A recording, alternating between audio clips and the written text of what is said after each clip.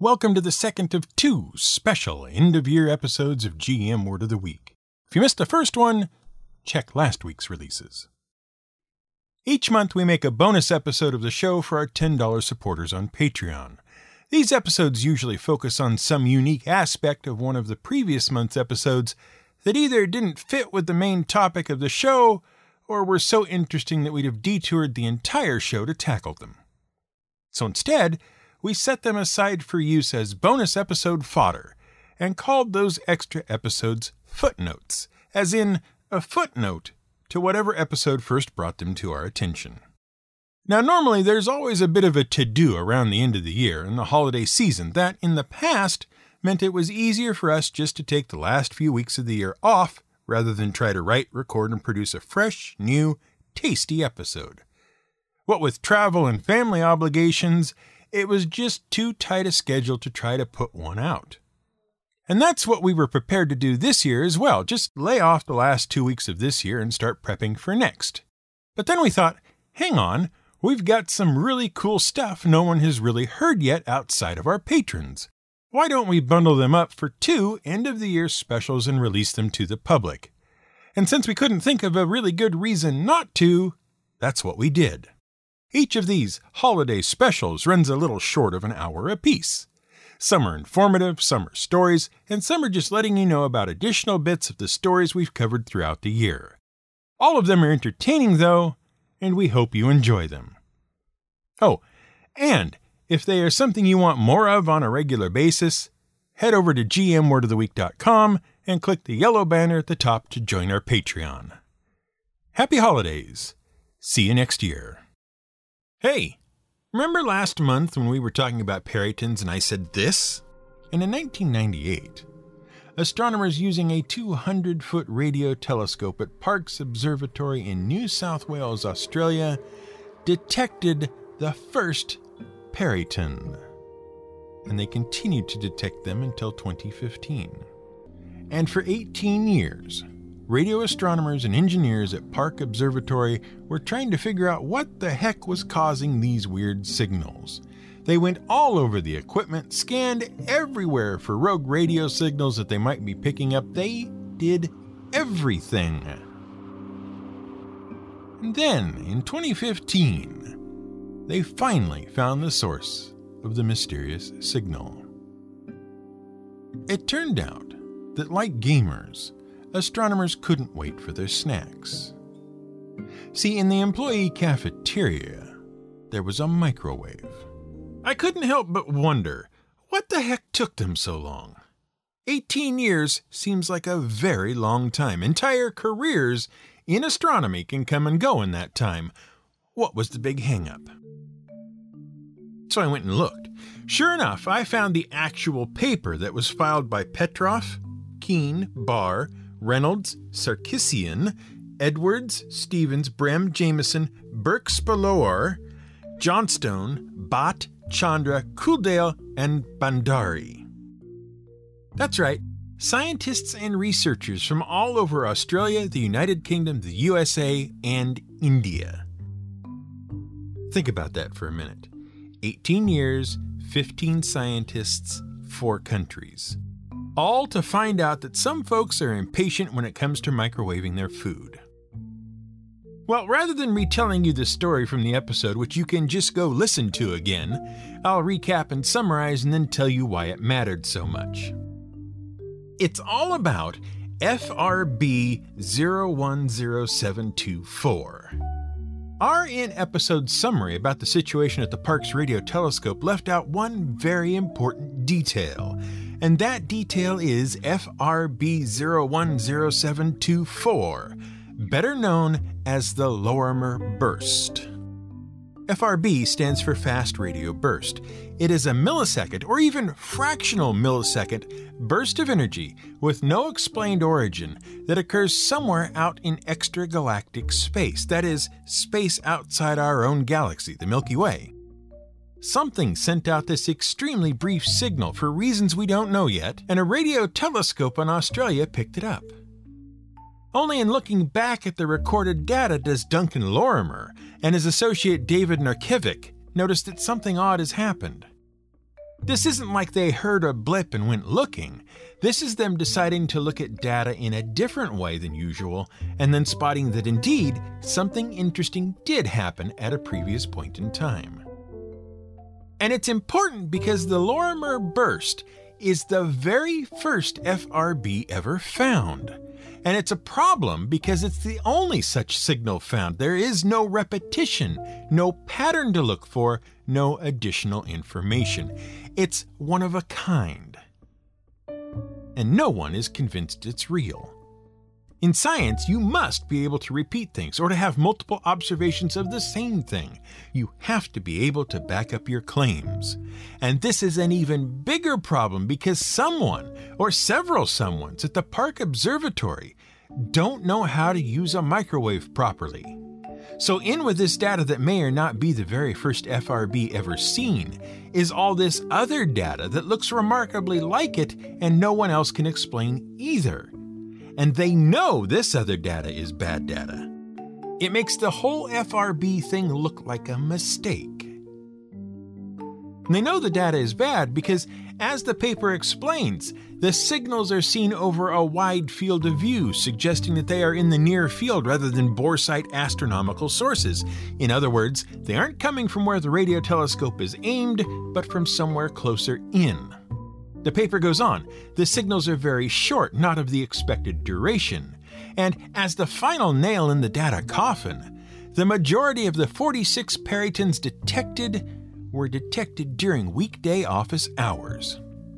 But they look so much like an FRB, or it looks like them, that no one is willing to confirm that an actual FRB has been found. It might only be another peryton occurring at an off time. So they have to find out what is causing the perytons in order to actually advance science. That's what's at stake. So these 15 scientists and researchers start trying to narrow things down. They work out the frequency of the burst, about 2.3 to 2.5 gigahertz. They monitor the environment around the radio telescope looking for radio frequency interference, basically noise from anything electronic in the radio band that might match. They get another radio telescope in a different part of Australia 400 kilometers away to monitor them as a backup. Eventually, they even get the giant meter wave telescope in India to watch the same patch of sky they are watching, and when a peryton occurs at Park, the GMT sees nothing. Meanwhile, other places are now looking for fast radio bursts in their data, and they find them, quite a few. But Lorimer's is the first, if they can prove it's real. So now they know that the perytons are from a local source, probably quite local. The frequency these perytons come in on is the same set of frequencies that Australia Communications Authority allocates for devices such as medical equipment, wireless internet usage, and microwave ovens. They put together a chart of the time frequency occurrence of the signals, and you can look at the chart and see that it has one big peak, a peak at about 12:30 p.m. lunchtime. But the problem is, they can't replicate the results. They think it's a piece of malfunctioning equipment. They even think they know it's related to at least one of the 3 on-site microwave ovens in employee lunchrooms. They spend time working out that it can only occur when the telescope is looking at a particular piece of sky, and so is exposed in a particular way to one or the other of these microwaves. They've almost got it, but they can't repeat it. And as we said earlier, if you can't repeat it, it's no good. They try everything and can't generate another peryton. Until the 17th of March 2015. At that point, someone decides to use a microwave just like everyone else does, without paying any attention to the warning to let the microwave completely stop before opening the door. And sure enough, as the magnetron inside the microwave, the part that generates the radiation energy that cooks the food, swiftly came to a stop when the door was opened from full power, 3 perytons were generated, escaped the otherwise perfectly safe microwave, and were observed on the telescope. And they can repeat it. Mystery solved. The Lorimer Burst FRB010724 is validated. History is made, science advances.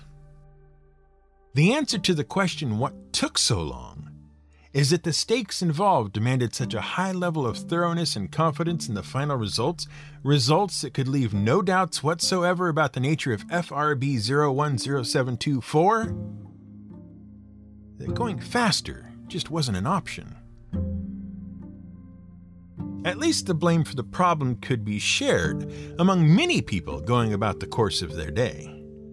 Not like the case of potassium flares at France's Haute-Provence Observatory in 1967.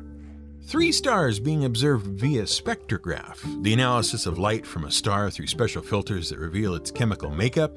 3 stars suddenly and inexplicably showed very bright flare-ups in the potassium band. Turns out, one of the astronomers in the room just wanted a nice relaxing smoke while on duty. And matches are full of potassium.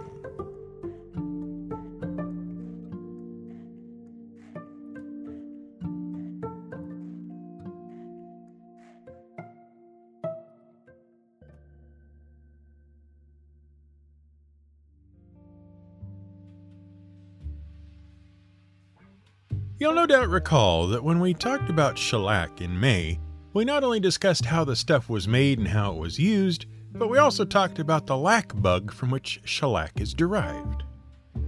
They're fascinating little beasties which, on the one hand, are terrible pests, but on the other, produce some of the most useful stuff in the world. It's hard to know whether to wipe them out or farm them when you compare how destructive they are to fruit tree crops with how profitable they can be if left alone. Lac bugs belong to a family of insects known as scale insects. As we explained in the episode, scale insects group together on a plant's branch or leaf and hunker down for a long feed, until there are so many of them it sort of looks like the plant is wearing a suit of armor. And they kill the harvest. The entire scientific family of which is called Cocoidea. And you're a smart regular listener of the show if you just asked yourself, well, what else is in the family Cocoidea? Like we did.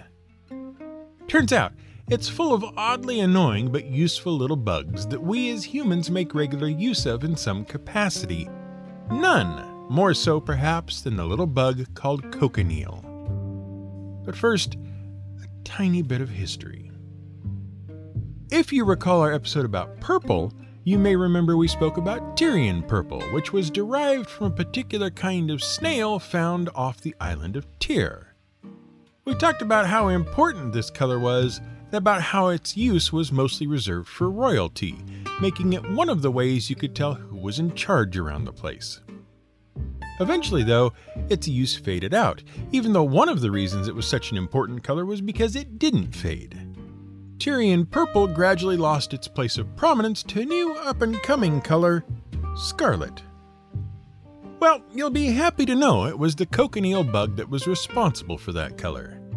By at least the 2nd century BCE, the Aztec and Mayan peoples had been picking the small bugs off the prickly pear cactus on which they lived, crushing them, and then using the bright red liquid that resulted as a colorant. By the 15th century, after Montezuma had conquered about a dozen cities in South America, part of his yearly tribute included 40 bags of cochineal dye each. Of course, the 16th century brought the Spanish conquistadors, and by the 17th century, cochineal dye was being exported as far away as India. This was great news for Mexico. They had a virtual monopoly on cochineal production. The bug didn't really live anywhere else in spite of efforts in the 1700s to smuggle the little guys out of the country and establish them elsewhere. They just didn't take. So Mexico was pretty much able to charge whatever they wanted for the now in high demand dye. It wouldn't be until the Mexican War of Independence and the change in territories that brought about in the early 1800s that anyone else even got a look in at the cochineal industry. Of course, by then, the industry didn't have much longer to survive as a money-making prospect. By 1869, someone figured out how to make a color called alizarin crimson. It was an artificial color derived from the madder plant, and it was much easier to make in greater quantities in less time and with less effort than cochineal. It wasn't long before alizarin crimson was the go-to choice and had nearly shut down the entire cochineal industry. But before we wave goodbye to the cochineal bug and scale insects, let's talk about some of those words we used back there. Crimson and scarlet in particular. To start with, the word cochineal itself comes through French and Spanish from the Latin word cocinus, which meant nothing more than scarlet-colored. And if you're wondering how Latin had a word for scarlet before scarlet really existed, relax. There were lots of reds in the world prior to the cochineal bug's contribution, just none as vibrant and color-fast, which made it easy for medieval Latin scarlata to be stolen from Persian sakalat, which just meant any rich cloth. Basically, the Latin word didn't mean the color necessarily, so much as it did the cloth, which was often a variety of colors. What color is this, you might ask? To be answered, why, it's kind of a similar color to that one on that fancy sakalat over there. Crimson, on the other hand, is a little more direct. The word comes from, ultimately, the Arabic word kermizi, which meant, and we know you'll be terribly surprised to learn this, the Kermes bug. Yet another member of the Cocoidea family of insects noted for producing a vibrant red color when crushed. Neat, huh? Fortunately, cochineal is making a sort of comeback.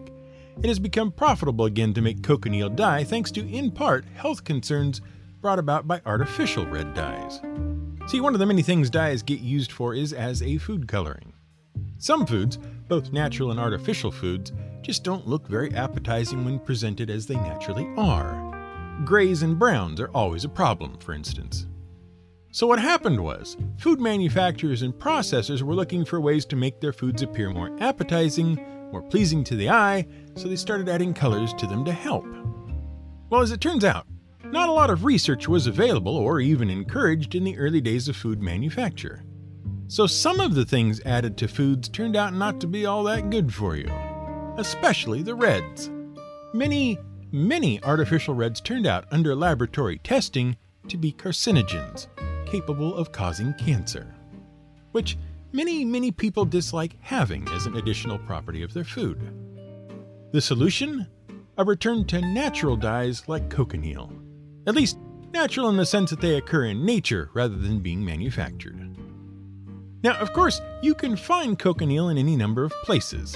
Besides food and cloth coloring, it is used in the staining of laboratory specimens for better viewing. It can be found in lipstick and other cosmetics, marinades, alcoholic drinks, jams, cookies, sauces, and certain varieties of cheese.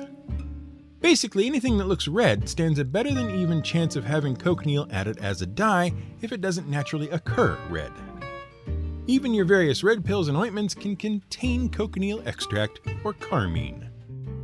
Both mean the same thing.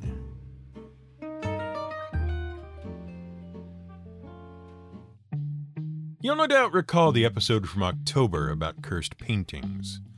In it, we talked about several paintings rumored to be haunted. Notably, we focused on The Hands Resist Him by William Stoneham in the first half of the episode, and on The Picture of Dorian Gray in the second half, and mentioned another half dozen or so haunted paintings and video games featuring what can only be described as possessed paintings. But in all our discussion about the various paintings and games and why one of us thought of totally different things than the other, we didn't really cover one very important element that often goes hand in hand with reports of haunted paintings. The eyes that seem to follow you around the room. You've seen it before. Scooby-Doo is forever being looked at by creepy paintings with eyes that really do follow him around the room because there's a real person doing the looking. They always write it off as just another scary old painting because even Team Scooby can get a bit jaded and complacent when house after house is filled to the ceiling with artwork painted by someone who was well off their meds at the time. But there really are paintings with eyes that really do look like they are following you around the room. The most famous example is, of course, La Gioconda, or the Mona Lisa. If somehow, impossibly, you don't know what that is, I'd like to congratulate you on avoiding the single most famous piece of art ever created. bar none. That's some real dedication you've shown to knowing literally nothing about art of any sort. But in case you do exist, the Mona Lisa is a half-length portrait painted by Leonardo da Vinci in the early 1500s of a noblewoman with an enigmatic smile upon her face. It is a genuine tour de force of da Vinci's painting prowess and hangs in the Louvre, as it has done practically every day since the late 1700s. Barring a few random thefts. And a war, or two. Okay, and a trip to Japan. And the USA. Okay, look, if you want to see the painting yourself, it's usually in the Louvre. Fairly regularly. It is famed for not only the subject matter's intriguing expression, but also for the excellence of the landscape behind the subject, the overall composition of the piece, and the use of light and shadow. And it's that last one that gives us the clue to how some paintings seem to follow you around the room with their eyes. The thing is, paintings are, by their nature, two-dimensional.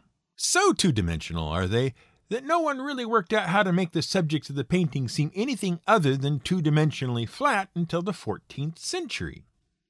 Up to that point, the way you made something seem closer or further from the viewer was to move it up and down the painting and paint it bigger or smaller.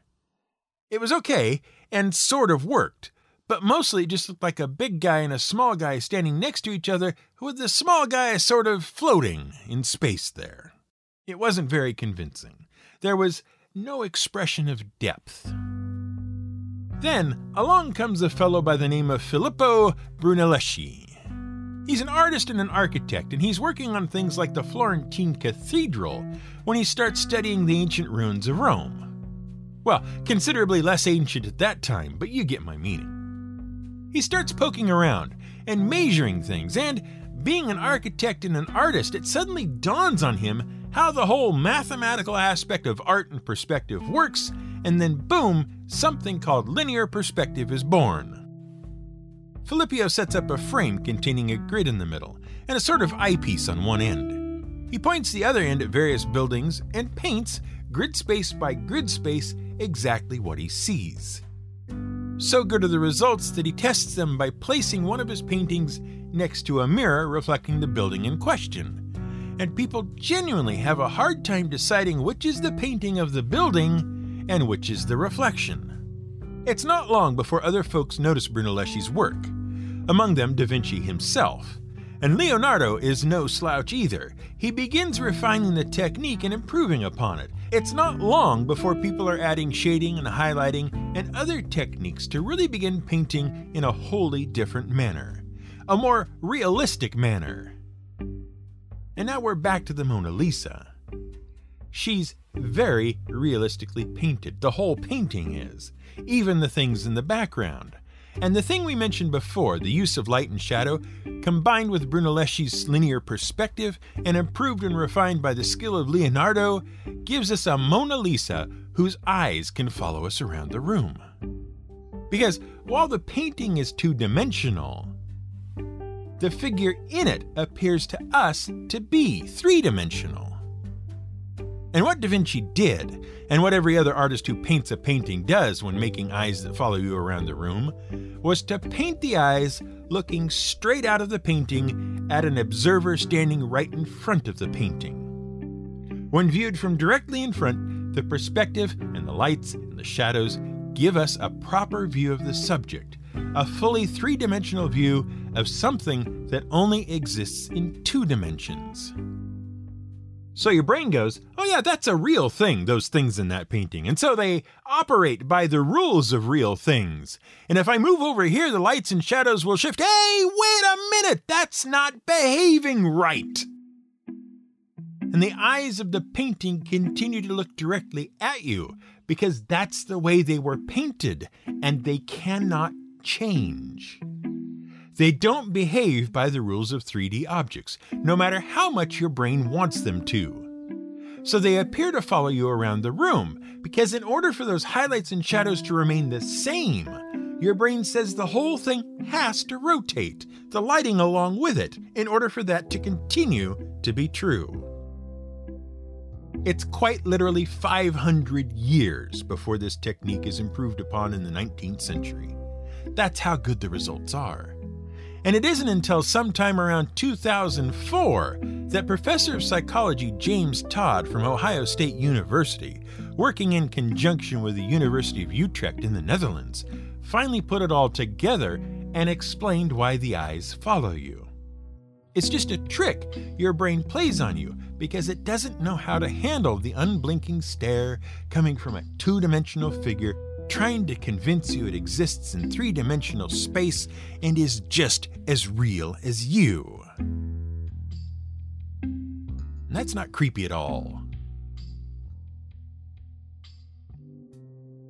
Last month, we talked about quite a few things. The transition from rowing to sailing to steam power, the development of the calendar, lenses and spectacles, and tornadoes. And it's that last one in particular we want to revisit. Not because there was anything wrong with it, but because we had to leave so much out of it that would be absolutely brilliant for your game. In the name of concise discussion about what tornadoes are, how they form, and how long it really took people to start understanding them scientifically.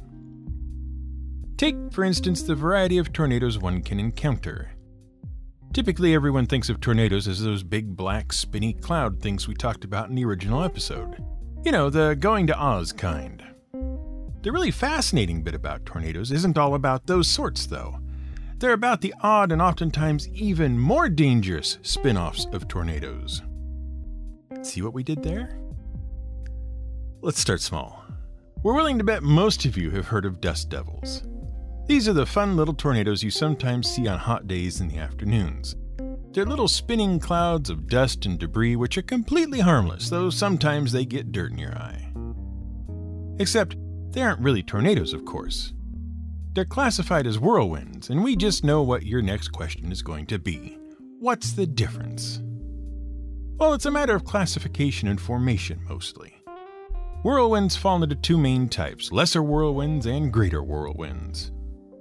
Greater whirlwinds are tornadoes and their relatives. They form as part of a storm and are generally much more powerful and destructive than their lesser cousins. They last longer and are very difficult to interrupt or stop. Lesser whirlwinds encompass dust devils in their ilk and are created by the movement of local air along the ground. They tend to travel with the air that formed them, and they are less powerful and dangerous, though this is not always the case, as some dust devils have been recorded at more than 10 meters wide and 1,000 meters tall, sufficient to do damage to property and harm to people, though not on the scale of a tornado. Also, they're very easy to disrupt, often running out of steam as soon as they encounter any obstacle and the winds that drive them dissipate. So there's that explained. Speaking of steam, the steam devil is an extremely rare phenomenon that occurs over water when warm water and cold air meet. If the spinning air meets with fog, the fog is taken up in the air funnel, making it visible. They seem to pirouette gently and slowly as they move around, and most only last a couple of minutes at best. The few known and recorded occurrences of a steam devil have happened over the Great Lakes and off the coast of the Carolinas, as cold air from inland meets the warm Gulf Stream waters, though it is possible to see them almost every day at the larger hot springs in Yellowstone, where steam hangs in the air on cold mornings. Steam devils are, of course, the smaller cousins of waterspouts, which is what happens when a tornado forms at sea. Well, not exactly. See, a tornado requires a supercell storm to really get rolling. But the waterspout once again forms because of the interaction of different temperatures of air and water. They tend to be more powerful than steam devils, but less powerful than actual tornadoes. And they don't really suck up water. They can occur over any large body of water, either inland or at sea, and very few fish actually go for a ride on them. Frankly, it's all a bit confusing with a waterspout. Some do develop like tornadoes over water with the whole supercell storm and everything. Others don't, but all of them are less powerful than a regular tornado, even the ones that form over land and are called land spouts, which are waterspouts on land and not tornadoes over water, even though it is perfectly acceptable to call the ones over water tornadoes over water. Clearly, science still has some work to do. Basically, waterspouts and landspouts both require at least some cloud formation above them, whereas true tornadoes, to be called tornadoes and not landspouts, require a mesocyclone formation to spawn them. All clear? Good, because we're not going over it again. Finally, let's dig into a kind of whirlwind that is potentially even more frightening than an actual tornado ever could be. The fire whirl. Yes, it's just as bad as you imagine. The heat and air movement generated by large fires already causes them to create their own local weather conditions, and when a rising column of air begins to spin, hot coals and ash are taken up with them. If sufficient fuel exists within the spinning column of air, it can ignite, setting the whole column burning. In other cases, the rising air column pulls flames up with it, which then ignites other debris in the updraft. If there was ever a case to be made for fire elementals being real, this would be it. But that's not all. The winds in a fire whirl have been recorded at up to F3 on the Fujita scale, enough to be classified as a Rilio-Trulio tornado all on its own. And they don't even have to have the mesocyclone above them to drive them on, being powered by the wildfire raging below. How bad can it get? In 2003, in Canberra, Australia, a massive bushfire broke out. During the conflagration, a massive fire whirl was recorded with horizontal winds of up to 160 miles per hour and a vertical airspeed approaching 100 miles per hour. And then it got even worse. Flashover is the temperature at which normal materials will spontaneously combust over a wide area. Generally, it occurs around 500 to 590 degrees Fahrenheit, setting everything alight in an instant. The Canberra fire whirl caused a 300-acre flashover in about 4/100ths of a second. Literally, boom fire. A fire whirl in 2018 during the Carr Fire in California, which we, your erstwhile host, received no small amount of smoke from, generated a full tornado-style fire whirl that made its own mesocyclone and supercell, uprooting trees, tossing cars, and generating even more structural damage in addition to the spreading fire. Imagine throwing that at your players. Last month, we followed up our episode on the cow with 3 further episodes on butter, cheese, and milk, some of the main products of the cow. However, you'd be forgiven for thinking we forgot one of the other main products of the cow and frequent resident of the dairy case at your local supermarket. But not so, say we. We didn't forget it at all. No, sir. Instead, we saved it for later. Right now, in fact. This bonus episode is all about yogurt. Yogurt, like many of its dairy shelf neighbors, was probably created completely by accident and so many years ago that its true origin is lost. It's a similar story in other ways, too. Goatskin bags of milk come in contact with a particular combination of bacteria, in this case Lactobacillus delbrueckii, subspecies bulgaricus, and Streptococcus thermophilus. Various reactions take place, time passes, and surprise, surprise, the goatskin bags are now full of a sour-tasting gelatinous thing that needs a new name. So the Mesopotamians, where it seems to have originated about 5,000 years ago, gave it one. We don't know what that original name was, but today we know it by its Turkish name, yogurt. Once again, the bacteria in question are fermenting the lactose or milk sugars into lactic acid. The difference in the process, though, is the application of heat. The milk is heated to 181 degrees Fahrenheit, enough to scald it. This causes proteins in the milk to unravel, destroys various milk enzymes, and kills any bacteria, preparing the way for the proper bacteria to be added once the milk is cooled down again, so that they can go about their business uninterrupted. Once that's underway, you warm the milk to encourage the process and leave it for a few days until it turns thick and sour. And it tastes... well, to the Western palate, it mostly tastes terrible. Raw yogurt is really very sour indeed, and only gets more sour the longer you leave it. We're not talking about the slightly sour taste of your basic vanilla-flavored yogurt. Even with that modicum of flavoring, there's been a quantity of sugar added along with the vanilla flavor to make it more palatable. No, Raw, unsweetened, unflavored yogurt requires more, you just have to get used to it, than most folks are willing to invest in what is basically a blob of spoiled milk. It was such a problem that when yogurt first hit the shelves of U.S. markets in the early years of the 20th century, it didn't do well. Okay, to be fair, this was partly due to the fact that you could get it only as a tablet for home culturing or as a dietary supplement for the euphemistically named condition of dietary intolerance. Which wasn't a bad idea, really, because the bacterial cultures in yogurt, if you eat yogurt with live cultures or probiotic yogurt, have been shown to help those who are lactose intolerant. The little bacteria stick around in your gut and help digest other milk products. Fortunately, John Harvey Kellogg came along and helped popularize yogurt for the general public. You'll recall Kellogg was something of a health nut, in the nuttiest sense of the word. His health sanitarium has become famous for its oddball cures and general air of quackery, but at the time was considered the place to go for a wide variety of health problems. From his work at the sanitarium came products like Kellogg's Corn Flakes, a product designed to be so bland and uninteresting that you wouldn't even begin to think about touching yourself inappropriately, which was seemingly Kellogg's main area of interest. In any case, the sanitarium and Kellogg made yogurt popular among the patients there and subsequently among the general population. Though it is worth noting that Kellogg used plain yogurt in two ways. Let's just say one internally at the top and one internally at the bottom, if you take our meaning. Having survived the terror of the Kellogg method, in 1929 yogurt got a commercial boost from Sarkis and Rose Kolombosian, Armenian immigrants who were already familiar with yogurt from their home country. They came to the United States and opened Colombo & Sons Creamery in Massachusetts. Initially, it proved popular with local immigrants from other Near Eastern countries, but still had trouble on the flavor front with most other Americans.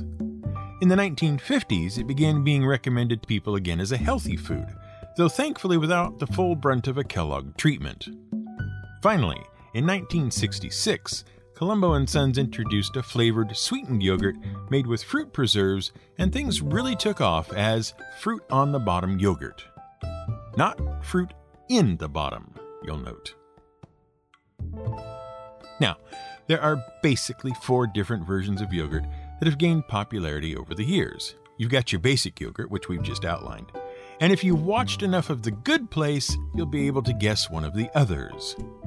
Froyo, or frozen yogurt. Take your basic ice cream recipe and remove the cream. Replace it with regular milk and add in some yogurt bacterial cultures. Voila! You've got frozen yogurt. It's lower in fat than regular ice cream and, unlike ice cream and yogurt, completely unregulated by the United States Food and Drug Administration. Although some states are a little bit more picky. And from that, an entire 80s and 90s food fad was born. Go figure.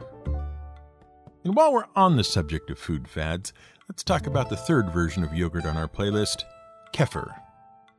It comes originally from Russia and surrounding countries, and although technically not yogurt, it's close enough to being yogurt that you can label it that way. Kefir is a thin yogurt-like milk drink made by inoculating milk with kefir grains. And if, like us, you didn't know there was such a thing as kefir grains, welcome to the club. Basically, kefir grains are... well, let's let Wikipedia explain it directly. The kefir grains initiating the fermentation consist of a symbiotic culture of lactic acid bacteria and yeasts embedded in a matrix of proteins, lipids, and polysaccharides. The matrix is formed by microbial activity and resembles small cauliflower grains with color ranging from white to creamy yellow. A complex and highly variable community can be found in these grains, which can include lactic acid bacteria, acetic acid bacteria, and yeasts. While some microbes predominate, lactobacillus species are always present. In case you missed a few key words in that explanation, the ones you want to focus on are complex and highly variable community, which is wiki speak for we don't really understand it all, it's hard to control, and there's a lot of it. Part of the reason for that is because it is symbiotic, which means each part of it relies on each other part of it to function, and these interactions can sometimes be unpredictable. One of the more interesting unpredictabilities is alcohol. Kefir contains alcohol. but how much it contains is up for grabs depending on how the kefir grains feel on the day. All kefir contains some alcohol, arising from the fermentation process with the help of the yeast. How much you get, though, can be something of a gamble. More sugar in the mix means more alcohol, but this isn't as well controlled as it might be in, say, brewing beer, so sometimes you get more than you want. Which is why a bunch of kefir manufacturers got in trouble in the mid-2000s for having more than 2% ethanol in some of their products. The other hazard of kefir production is the variety of acids produced by the manufacturing process. They aren't a problem for kefir drinkers usually, provided you've prepared the kefir in the proper containers. The problem begins when you make it in anything other than a non-reactive container. The quantity of acid in your typical batch of kefir can corrode copper, aluminum, and zinc containers, among others, leaching significant amounts of those metals into your kefir. Fortunately, there's nothing at all wrong with our final yogurt-based product, which we're going to pronounce tzatziki, and you can write in to complain about. It's made of salted and either strained or diluted yogurt with a bit of cucumber, garlic, and olive oil added. Sometimes other stuff.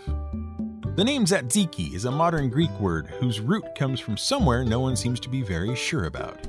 Could be Turkey, could be Persia, could be a bunch of places. What makes it really fun is that all the places it could have come from have very different things to which they refer, all of which fall under the broad umbrella of something which could be referred to as tzatziki if you are willing to stretch the definition. Basically, what we just described to you is the Greek version of the condiment, or the soup, or the dip, depending on where in the world you are when you ask for it. In fact, in Lithuania and some regions of Russia, their traditional borscht is made with kefir, and we'd be hard-pressed to tell you why it isn't just another version of tzatziki, this time with beets. Footnote to Esther. Okay, this one is a bit of a cheat. It doesn't directly relate to any of last month's episodes. In effect, what you have here is the equivalent of those cooking shows on TV. This is one I prepared earlier. If you've been around here a bit, you might even have seen the original of it at some point. But try not to hold it against me. It's not entirely the same. I've added some additional information and expanded it a bit. It happened like this. One day on Twitter, someone asked a question in full view of my own eyes. What they wanted to know was, which came first, Esther the name or Esther the organic chemical? And because I do this sort of show where I answer these sorts of questions and explain things to people, you can perhaps understand what a terrible, terrible temptation that was to me. The answer is easy enough. Esther the name came first, and aside from the name, the two are two totally different, unrelated concepts. And I could have left it there. Everything would be fine, and people, especially me, could get on with their lives. It's an awful thing to over-answer a question. You know how it is. You ask a simple question, or at least one that seems simple, and the next thing you know, some guy at the back of the room stands up, pushes his glasses back up on his nose, and says those two magic words that mean you should buckle in for at least an hour.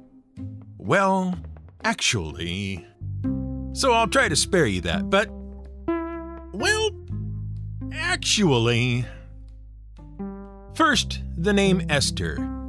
Esther, E-S-T-E-R, is the Spanish, Portuguese, Italian version of the name Esther, E-S-T-H-E-R.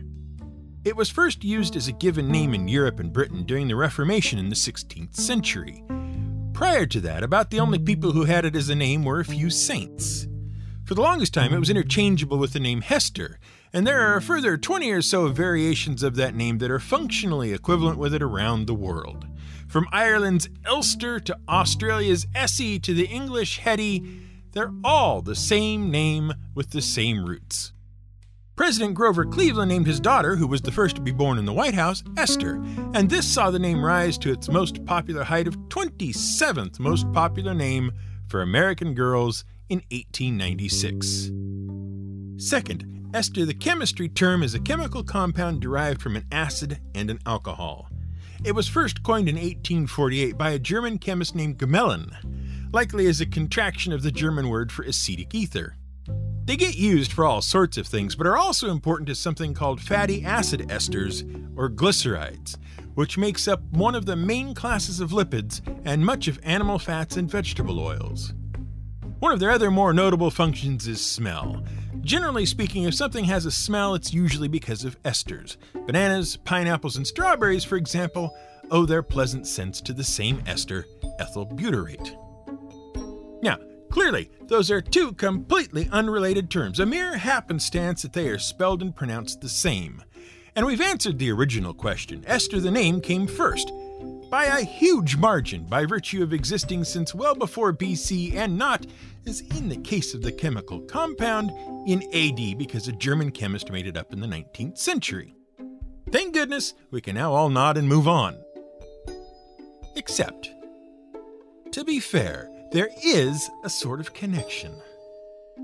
Let me explain. Esther is perhaps most well known as a name from the Bible, from the Old Testament book of Esther, in fact. See, there was this king, King Ahasuerus, who some people think was King Xerxes I of Persia, who had a wife called Vashti. Vashti was exceedingly beautiful, and the king was apparently in the habit of parading her out as his party piece to show off to all the gathered people, possibly without any of her clothes. Well, one day, Vashti kind of gets tired of it all, and when the king sends for her to come out and display her charms, she says no. Well, kings being kings, they aren't used to being told no. So Ahasuerus gets upset. So upset that he declares her not his queen anymore. And deposed, Vashti leaves the story and catches a lot of heck in subsequent interpretations. Meanwhile, the king is now without a wife, and so he sets about looking for a new one. Now, in the Empire of Persia, which is, believe it or not, famously tolerant of different religions, are a group of Jews more or less hiding out and trying to keep being alive. Among them is a man called Mordecai, and he has a niece named, for reasons of hiding out, Esther. Though really, her given name is probably Hadassah. See, there was this practice of renaming the Jews in relation to the gods of other traditions, which is why Mordecai is a Babylonian name meaning servant of Marduk, and Esther is thought to come from Mesopotamian Ishtar, which is a terrible movie. Anyway, as these things go, the king spots Esther, decides she is even more beautiful than Vashti ever was, and marries her. Meanwhile, Mordecai overhears a plot to assassinate the king and tells him about it. The king has the plotters arrested and hanged, and Mordecai goes down in the king's little black book as a really good guy. Things are pretty okay for a while, except that one day the king's newly appointed advisor, Haman, goes for a stroll, and Mordecai, being Jewish, refuses to bow down to him, which is embarrassing when absolutely everyone else is doing it, but there you go. Haman finds out about Mordecai's Jewishness and decides to do something about it. Except the thing he decides to do is not just punish Mordecai, but to kill every single Jew everywhere in the Persian Empire. All of them. Some might consider that a bit of an overreaction. But some money changes hands, the king approves of the plan, and doesn't really realize who all this would involve, and a date is set, right about the 13th of March. Mordecai hears about this, and begs Esther, who is now queen, remember, to do something to stop all the madness.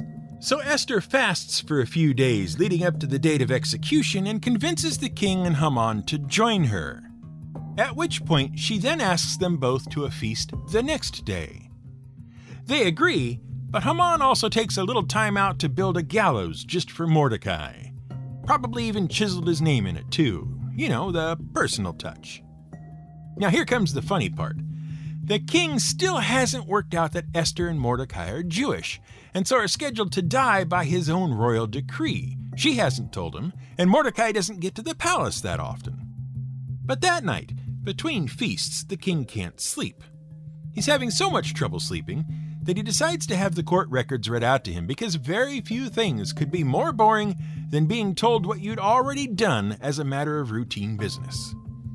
Meanwhile, Haman finishes the gallows and trots off to the king to get permission to put them to use right away, if not sooner. He's really got it in for Mordecai.